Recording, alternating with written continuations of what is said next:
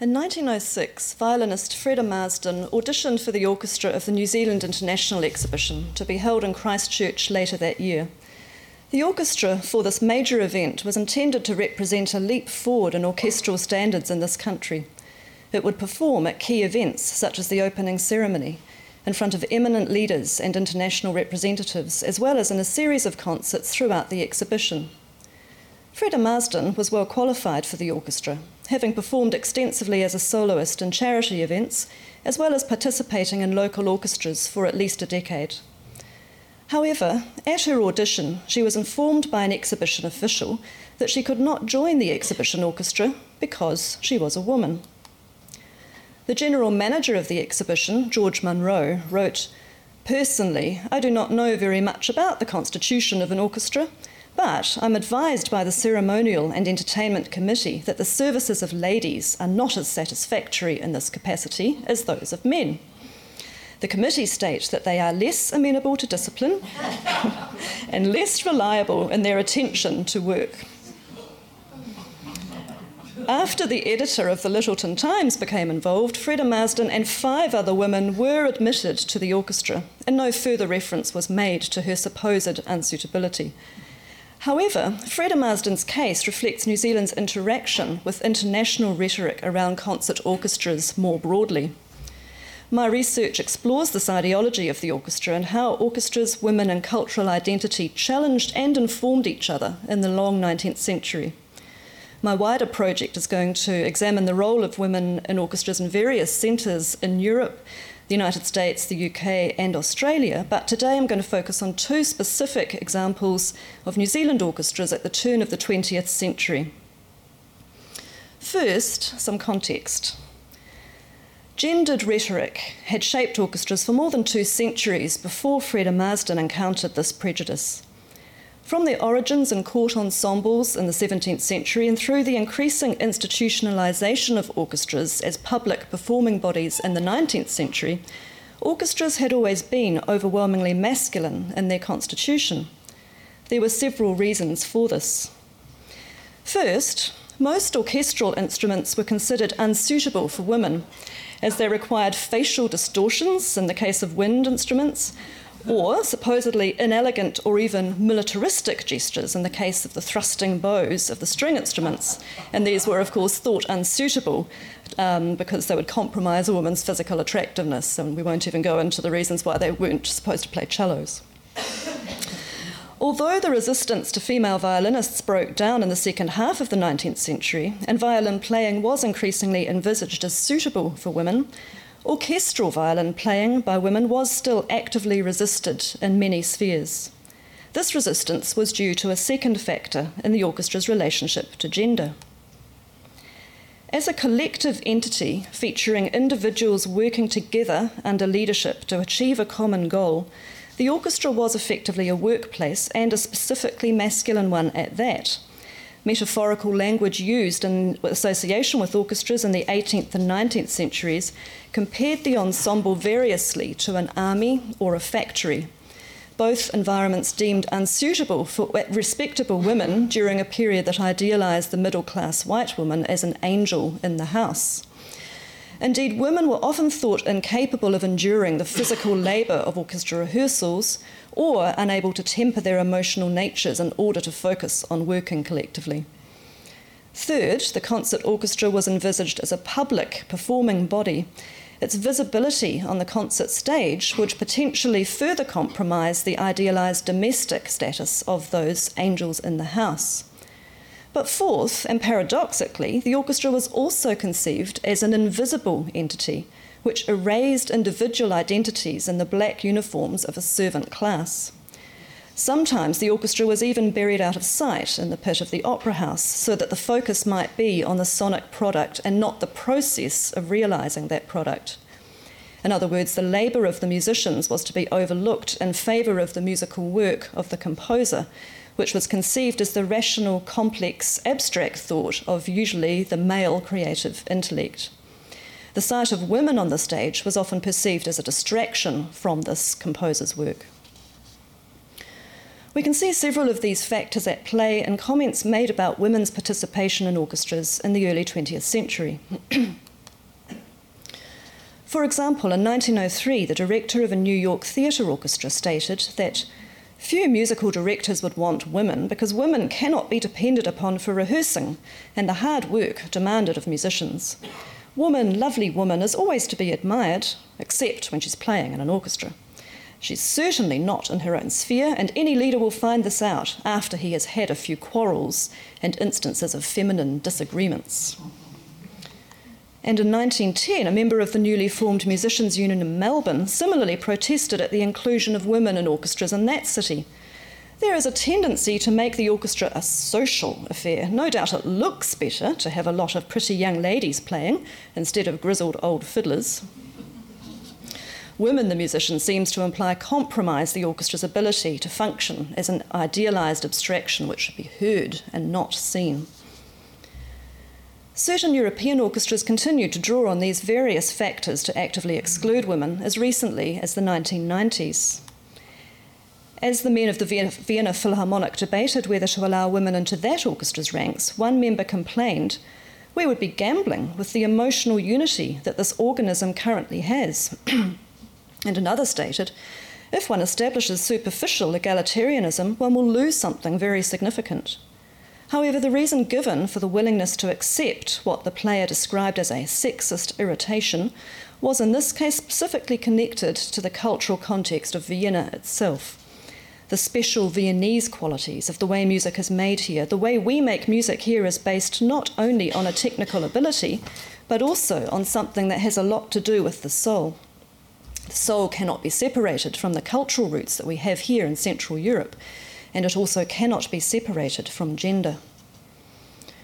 As I turn now to my two case studies from New Zealand, a century earlier, we will see how these notions of the interconnections between culture, gender, and the orchestra were enacted in a quite different context, as the soul was laying down new roots.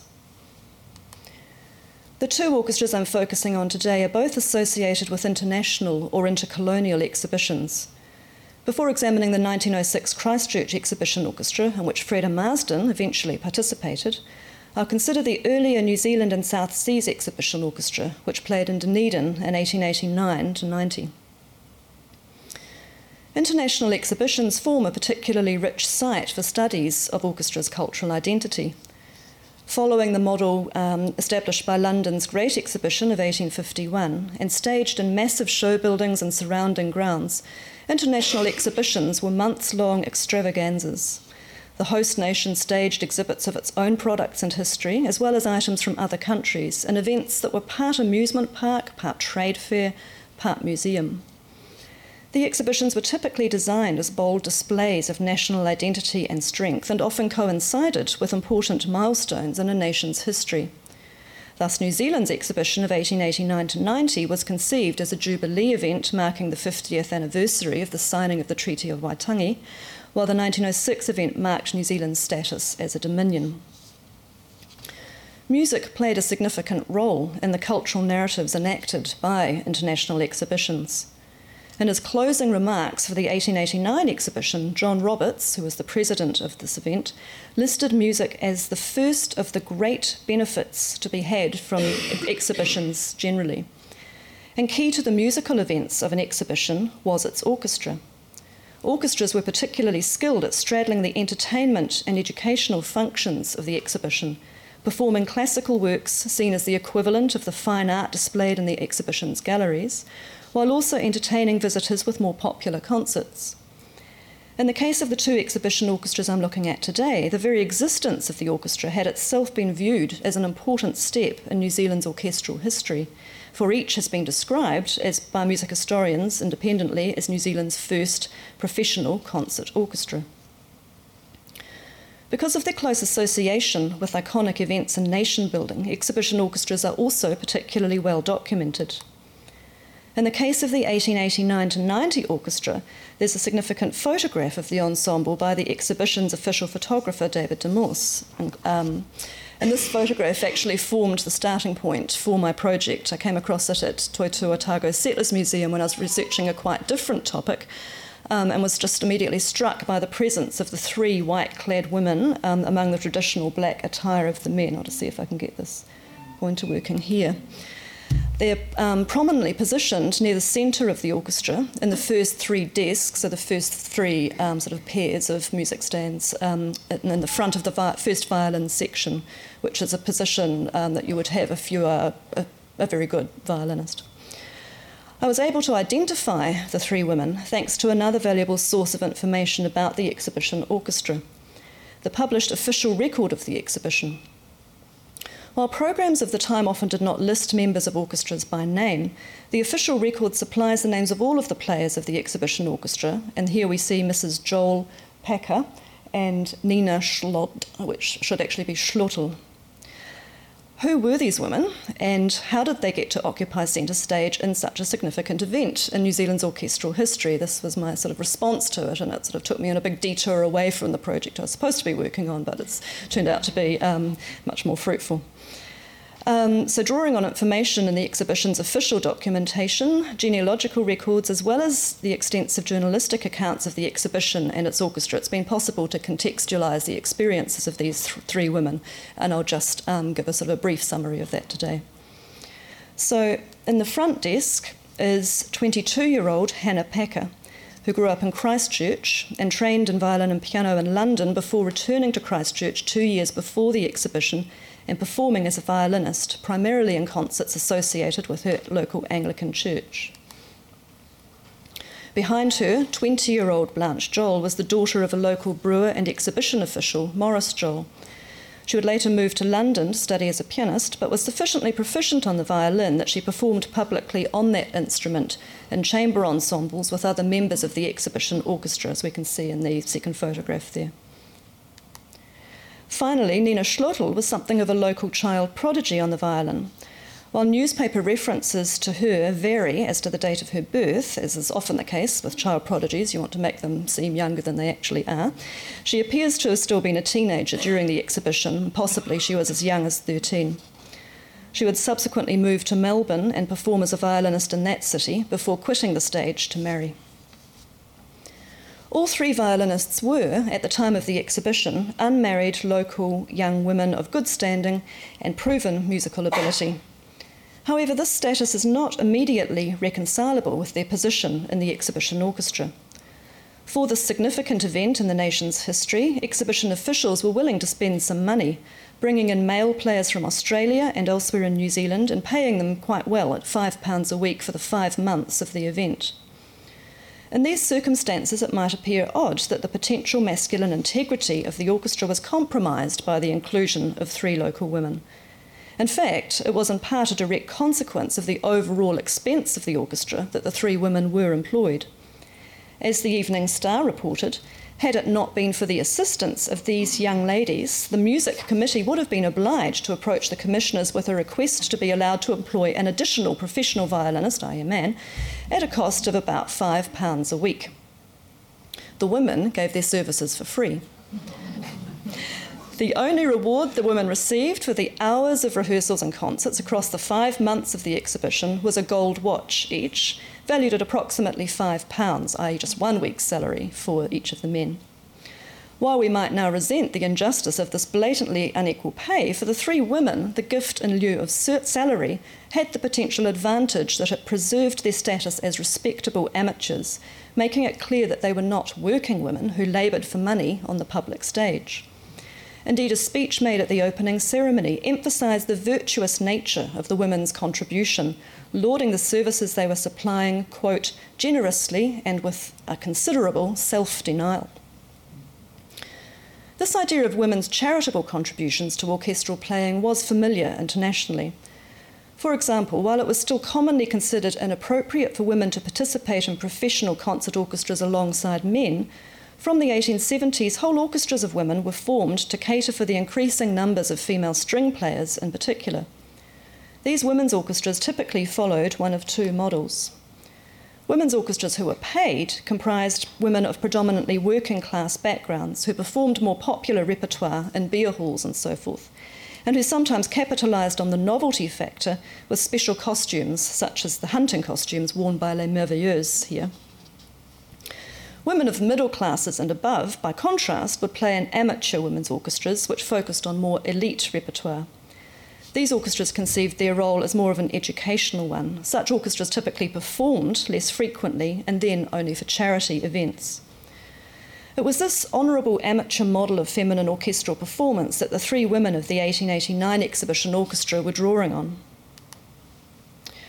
Only one of the numerous descriptions of the exhibition orchestra and its performances frames the women in terms that are literally less savoury, emphasising their novelty value in somewhat sensual terms. After discussing the various male members of the orchestra, the journalist concludes, "There are ladies too, 3 of them, whom we have reserved as we do the confectionery and sweets at a dinner to the last." New Zealand had at least 2 all-women orchestras in the late 19th century, including one founded in Christchurch by Freda Marsden, the violinist with whom I opened, in 1898. However, in New Zealand, idealism also rubbed shoulders with pragmatism. In the effort to establish orchestral practices in a country of such relatively limited population, women's presence in mixed orchestras was tolerated far more readily than in cosmopolitan centres in Europe. Indeed, music was increasingly seen as a somewhat effeminate pursuit in New Zealand. A shortage of male string players was exacerbated by the perception, common by the end of the century, that non-brass instruments, so including string instruments, were effeminate, and the sense that in New Zealand sport took precedence over the arts. Not much has changed. Moreover, in terms of women in the workplace, change was in the air. In a radical generational shift, by the time of the Dunedin exhibition, or very shortly thereafter, almost 40% of young New Zealand women between 15 and 24 were in paid employment. Like the 3 women of the exhibition orchestra, the vast majority of these working women were unmarried, and their employment was thus impacted by 2 rules. First, the breadwinner wage, which dictated that a man would be paid an income to support his whole family while his wife maintained the household. And second, the so-called marriage bar, the related rule that a woman should therefore cease paid work upon marriage when she could be supported by her husband's salary. However, if women were increasingly entering the workplace, their roles were usually kept quite separate to those of the men. As Eric Olson has demonstrated in his social history of work in South Dunedin during this period, men and women often entered the workplace through separate doors, worked in separate spaces, and took their lunch breaks in separate rooms. In this respect, the exhibition orchestra was partially a typical workplace for 1889 because the male and female performers each did enter the stage from different sides and congregated in separate tea rooms. But within the orchestra, it was impossible for the women to be physically separated from the men. As violinists, they had to be seated amid the violin section to blend their sound and coordinate their gestures with the rest of the players of the same part. Incidentally, the fact that the harpist of an orchestra can be seated at some distance from the rest of the players is one reason given by the male members of the Vienna Philharmonic that they were willing to tolerate female harpists, but not female players of any other instruments, as late as the 1990s. Despite the initial care taken to preserve distinct gender roles, the fact that women were participating in the paid workforce in increasing numbers in the 1880s and 90s led to a rethinking of gender expectations. The significant rise of working women in New Zealand in this period was a key factor in generating the momentum necessary to gain women the vote. Kate Shepherd wrote in a widely distributed pamphlet, "Is it right that the dude, the masher, whose chief occupation in life seems to be to act as a tailor's block, smoke cigarettes and suck the end of a cane, should have a vote, while a woman who earns her own living and, it may be, toils hard to maintain her family, is denied it?" Indeed, as Scott Crawford suggests, New Zealand female social reformers could not change the world but had the spiritual and physical resources to achieve voting parity. These women knew themselves to be useful. They had nourished a pioneering settlement, not by passivity, expressiveness and dependence, but with a generous sprinkling of instrumental qualities. The participation of the 3 women in the 1889 orchestra might be seen to be informed by the burgeoning awareness of women's rights during the period. Blanche Joel was a cousin, once removed, of Julius Vogel, the former Premier of New Zealand, who had earlier presented a bill to Parliament calling for women to be given the right to vote, and whose futuristic novel, Anno Domini, published the same year as the exhibition, predicted that women would become world leaders. On a more modest scale, Hannah Packer, in the front desk of the exhibition orchestra, would go on to lead the Christchurch Music Union Orchestra. Moreover, Packer would insist on receiving pay for her services, stepping down from that orchestra when they refused to grant her request, and actively negotiating for fair pay when she was reappointed in 1908. Just 3 years after the exhibition, Packer also lent her signature to the final successful petition for women's suffrage in New Zealand. So too did the mother of the third of the violinists, Nina Schlotl, at the far left there. Nina herself may have still been underage and unable to sign for herself. Analogies have long been drawn between musical performance on the stage and the campaigns for female suffrage. As early as 1859, the American abolitionist and women's rights activist Thomas Wentworth Higginson questioned, how could it be proper for women to sing in public, but indelicate for her to speak in public? And how come a post office box is an unexceptionable place to drop a bit of paper into, but a ballot box terribly dangerous? As suffrage campaigns in Britain became increasingly intense in the early 20th century, the same analogy between musical activity and suffrage could be held against women. For example, in response to the activities of the British composer and suffrage campaigner Ethel Smythe, one hostile critic wrote, "To be a strong composer, a woman must be a suffragist, and we do not desire to hold out any extra inducement to the suffragist cause. We should prefer to think that there is nothing in common between votes and notes."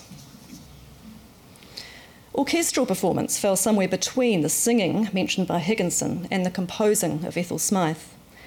As performance, orchestral playing could be framed in feminine terms as a vessel through which the composer's work was given life. However, orchestral performance was not so easily framed as proper for women, as Higginson expresses it. Singing was viewed through a Darwinian lens as a natural extension of a woman's physicality, the body as instrument, and her desire to attract a mate. By contrast, orchestral playing required the mastery of the technology of instruments and the ability to coordinate in a workplace environment, as we've seen. Whether consciously political or not, the presence of Mrs. Packer, Joel and Schlotl on the exhibition stage, surrounded by professional men and clad in the white dresses characteristic not only of women's orchestras, but also of the suffragettes, is a subtle reminder of what there was, in fact, in common between votes and notes. While there's no evidence that any of the three women was active as a suffragette during the time of the exhibition, their participation in the orchestra might thus be seen to be informed by the contemporary move to redefine women's rights in this country. Now moving to my second case study, returning to the 1906 Christchurch Exhibition Orchestra with which I opened. Staged some 13 years after New Zealand had become the first nation to grant women the vote, and during a period in which nations still engaged in their own suffrage debates were closely attending to the outcome of that decision, the exhibition might have been expected to promote women's rights as a component of New Zealand identity. However, while the exhibition documentation makes frequent reference to nation building, there is no mention whatsoever of women's suffrage. And while some exhibitions in the United States have begun to grant women significant agency, at the Christchurch exhibition, women were represented only on the Home Industries Committee, which was the avenue for private individuals to display their handiwork. Indeed, as Jock Phillips has pointed out, the exhibition promoted New Zealand as a man's country, with trooping of the colours at the opening, military displays, and an axe tournament. Surely there could be no manlier sport, wrote the press. New Zealand thereby presented a model from which British men, who were perceived to be enduring a crisis of masculinity, might profitably learn.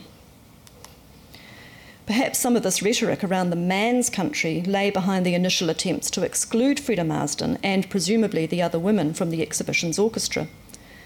By 1906, women were actually prevalent in the string sections of various regional orchestras in New Zealand.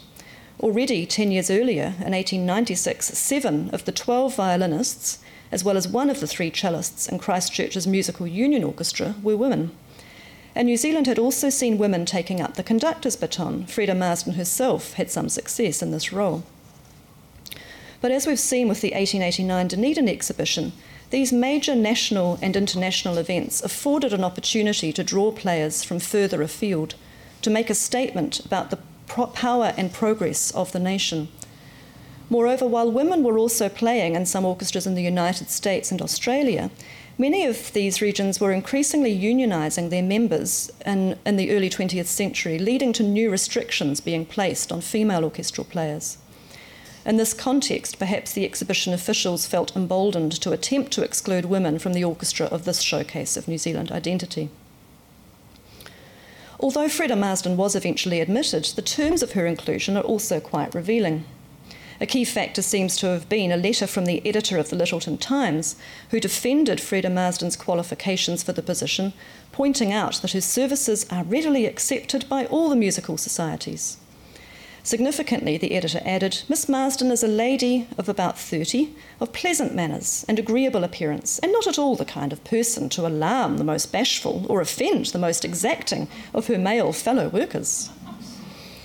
In other words, Freda Marsden's participation in the orchestra would neither compromise her respectable status as a pleasant spinster, nor provide undue distraction to the men in the serious business of realising composers' works for the nation. The fact that Freda Marsden and 5 other women overcame official resistance to gain places in the exhibition orchestra and took to the stage, their white dresses again clearly visible, is a small victory for women in New Zealand music. However, these women weren't the only group whom exhibition officials sought to exclude from the opening ceremony. A letter from George Munro, so the same official who attempted to bar Freda Marsden from the orchestra, a letter this time to the chairman of the Māori Committee, stated, "It is not proposed that the Maoris should take any active part in the opening ceremony." The exhibition opened with no Māori on the stage of New Zealand's potent expression of national identity. However, paradoxically, exploring the ways in which Māori, and specifically Māori women, were portrayed through the 1906 exhibition can enhance our understanding of the experience of the Pākehā women in the orchestra, as I hope to show in the remainder of this talk. While Māori were excluded from the concert hall stage, the most extensive acts of Māori self-representation took place on Arae Te Uru Pā, outside the main exhibition building. Journalistic accounts emphasised the gendered associations of the different forms of performance that took place there. Thus, haka was associated in the Pākehā minds with Māori warfare and masculinity, and we get a sense of that in this account published in the Christchurch Weekly Press that points out how Arae Te Uru Moro Pā showed the modern paleface, how his dusky warrior brother lived in the brave days of old. However, while all male haka and all female poi dances were certainly enacted before visiting crowds at the exhibition, in some performances women and men together wielded weapons, and most significantly, at least one haka at the exhibition featured manu ngangahu, or a woman warrior. Unlike journalistic accounts, which leave the sense that the warlike haka were exclusively male, this photographic evidence reveals the continuation of the practice some iwi had of involving women in haka. Indeed, Johannes Anderson's Māori Music of 1934 offers several Pākehā accounts from the 19th century of women taking key roles in haka, including as leaders. Māori women at the exhibition were thus offering their own challenge to Pākehā performances of colonial femininity as something primarily domestically oriented. In fact, the Pākehā women of the orchestra also performed a haka, albeit in a highly mediated form. The centrepiece of the orchestra's performance at the opening ceremony was an exhibition ode, composed especially for the occasion by Alfred Hill, the third movement of which is designated a haka. Alfred Hill, depicted in the centre of this image, also conducted the orchestra and had supported the inclusion of women in its ranks. Although the focus of my research is on the experiences of the women whose contribution to orchestral history has so long remained invisible, and there is also already excellent scholarship being carried out now on the life and music of Alfred Hill, the haka of the exhibition ode bears closer scrutiny, for it's a rich site of intersecting questions of gender, culture and orchestral performance, and I suggest was a key component of the women's experience. The text of the exhibition ode, by Danish-born ethnologist and poet Johannes Andersen, represents generic tendencies of such odes internationally. Works in this genre were invariably designed to represent the pride and progress of the nation, and the 7 movements of Anderson's text outline what was by this time a standard Australasian exhibition narrative of progress towards civilization in a young nation. The emphasis is on the masculine position of the man's country, as Jock Phillips put it, and the only times a woman's voice prevails, so in the second movement with soprano soloist, it is to characterise the land itself as virgin territory awaiting conquest, an image that is strengthened in the text of the 5th movement in the passage I highlighted in green there. Interestingly though, the cover image is dominated by women depicted in acts of musical performance, the classical figure with lyre and the modern woman seated at the piano. Music itself is here gendered female, an act of leisure and beauty achievable only by a modern society, as the text of the 4th movement of the ode makes clear. Welcome the leisure for viol and tabor, welcome the leisure that labour has won.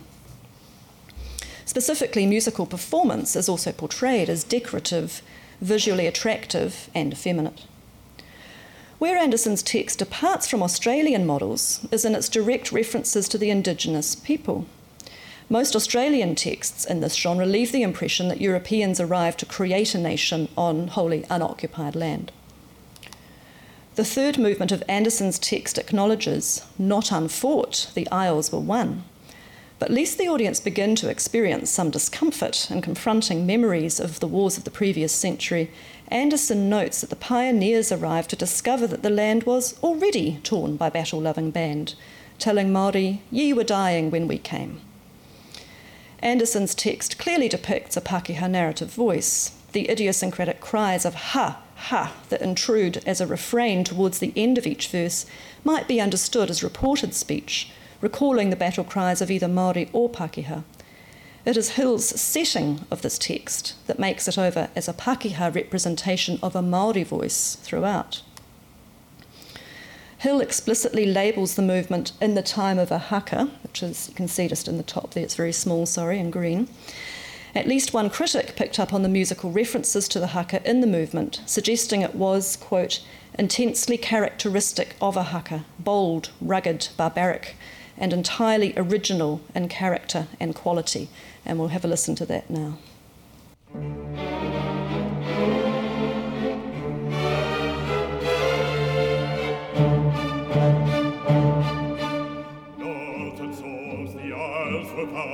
North and forth the Isles were won, ere the head with peace is crowned, strife must end and war begun. In the southern solitude, nature's children dwelt repute, well in feud, well in feud.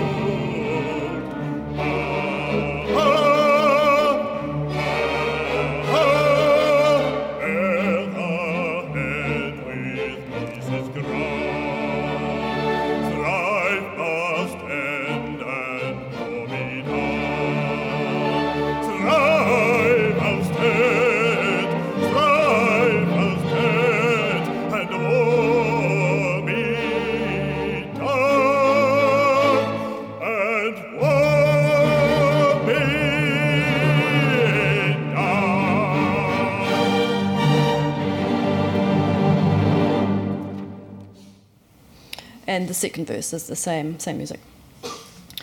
The fact that Alfred Hill himself saw the movement as representative of a masculine Māori idiom is evidenced by the fact that he subsequently reused the same music as a war song in an opera Te Ora, or The Enchanted Flute, in which the music is given a text about vengeance and sung by a Māori warrior.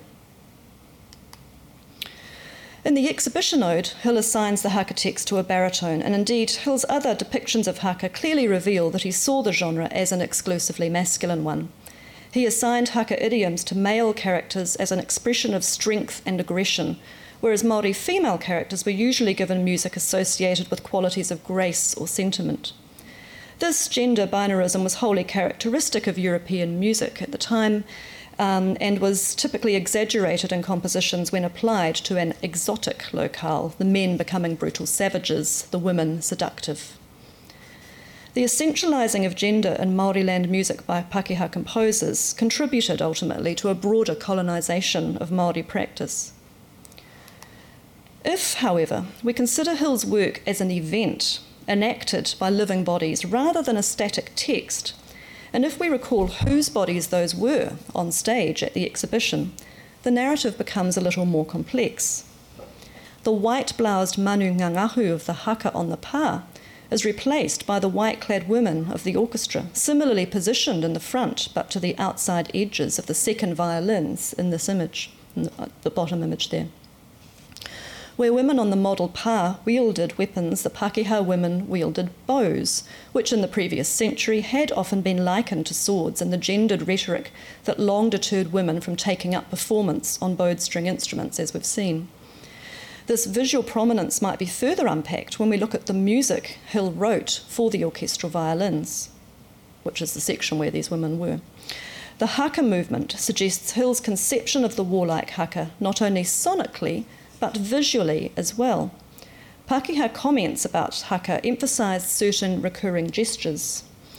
For example, in describing the hakas and war songs of the model pā at the exhibition, James Cohen noted the thrusting this way and that of wooden spears and taiahas, the strange quivering of outstretched hands.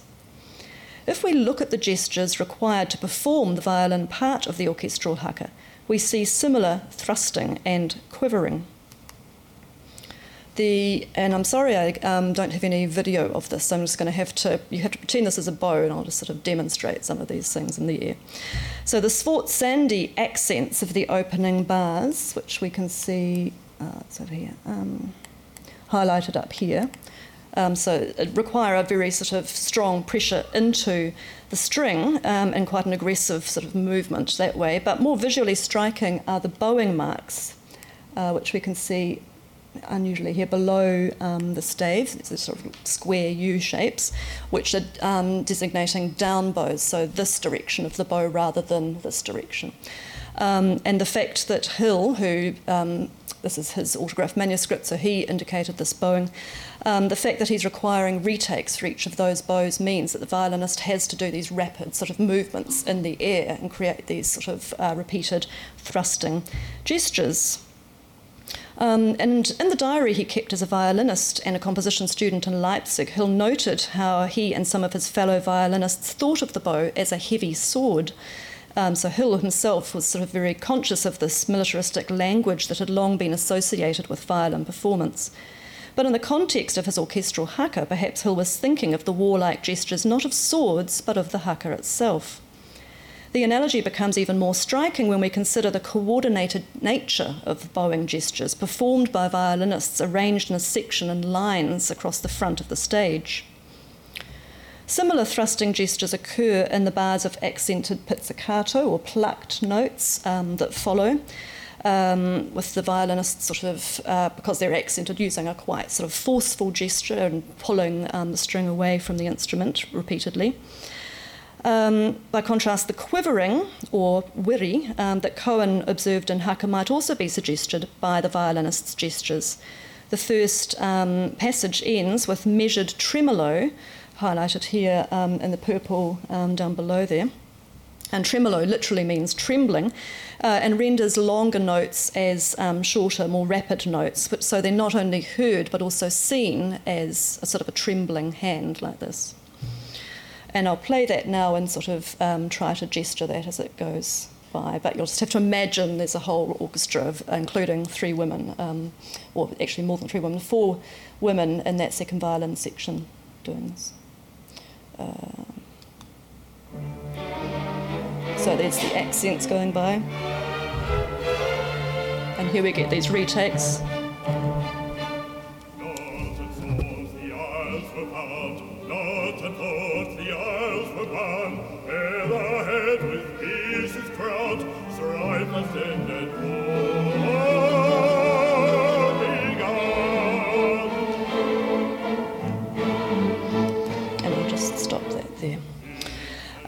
So in this moment, multiple narratives collide. For the Pākehā women of the orchestra, whom exhibition officials had sought to exclude, their presence on the stage, performing Hill's official exhibition ode, was a form of victory. Māori women, on the other hand, were forcibly excluded from the stage, represented through Pākehā words and music.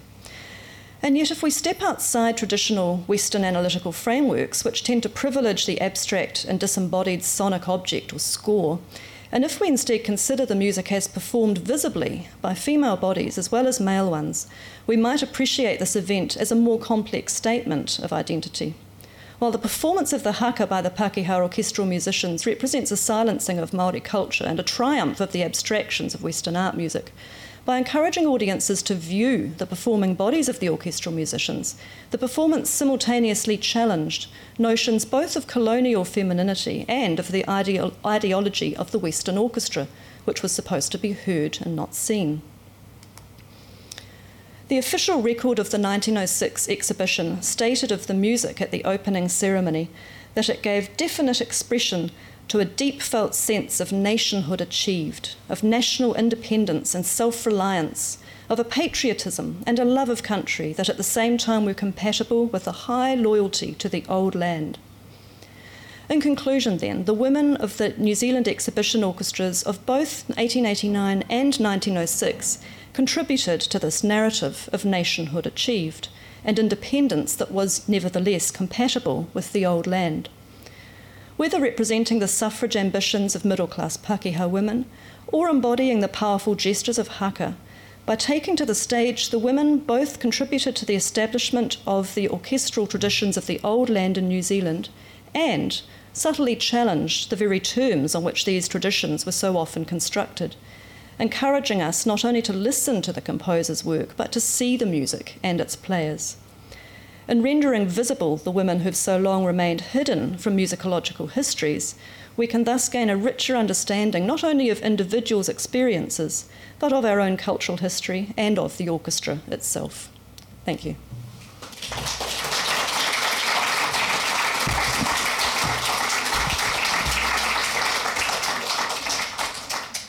Thank you, Inga. We have a little time for questions.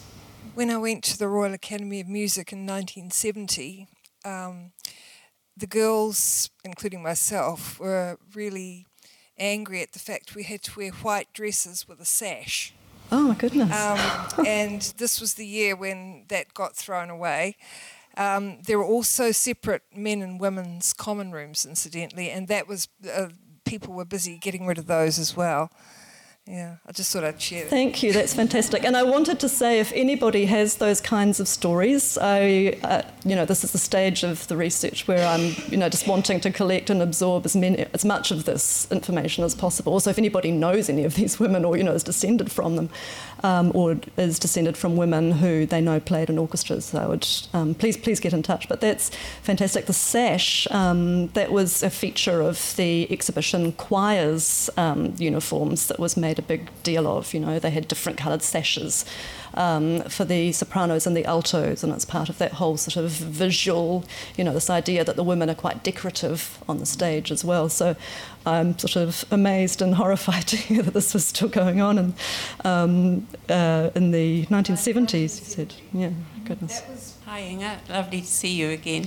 I'm just thinking about the women in the choirs. There seem to be plenty of those. Were they, was everybody in the choir volunteers? Were the women only volunteers? Or what was the story about them? Yeah, women in choirs is a completely separate area. I mean, they were fully acceptable. It was an expression of sort of community and so forth. I'm pretty sure the choir members were not paid, male or female, actually. I think that was very much a sort of community, very much in the sort of spirit of community, and people were just excited to be able to, step onto the stage and take part in this event. The choir wasn't required to perform multiple times per week all through the exhibition as well. There's sort of while their work, then their contribution overlaps with the orchestra, it was also kind of defined in quite a different way, I think. But yeah, interesting question. Thank you. Thanks so much, Inga, for the talk today. Really, really interesting research to share with us. My question is a little bit of a follow-up to that last one, in the sense that women did feature in these other kinds of musical or singing ensembles, and I think also of the kind of big guitar orchestras that were starting to appear in New Zealand around that time. There were all woman banjo, mandolin, guitar bands.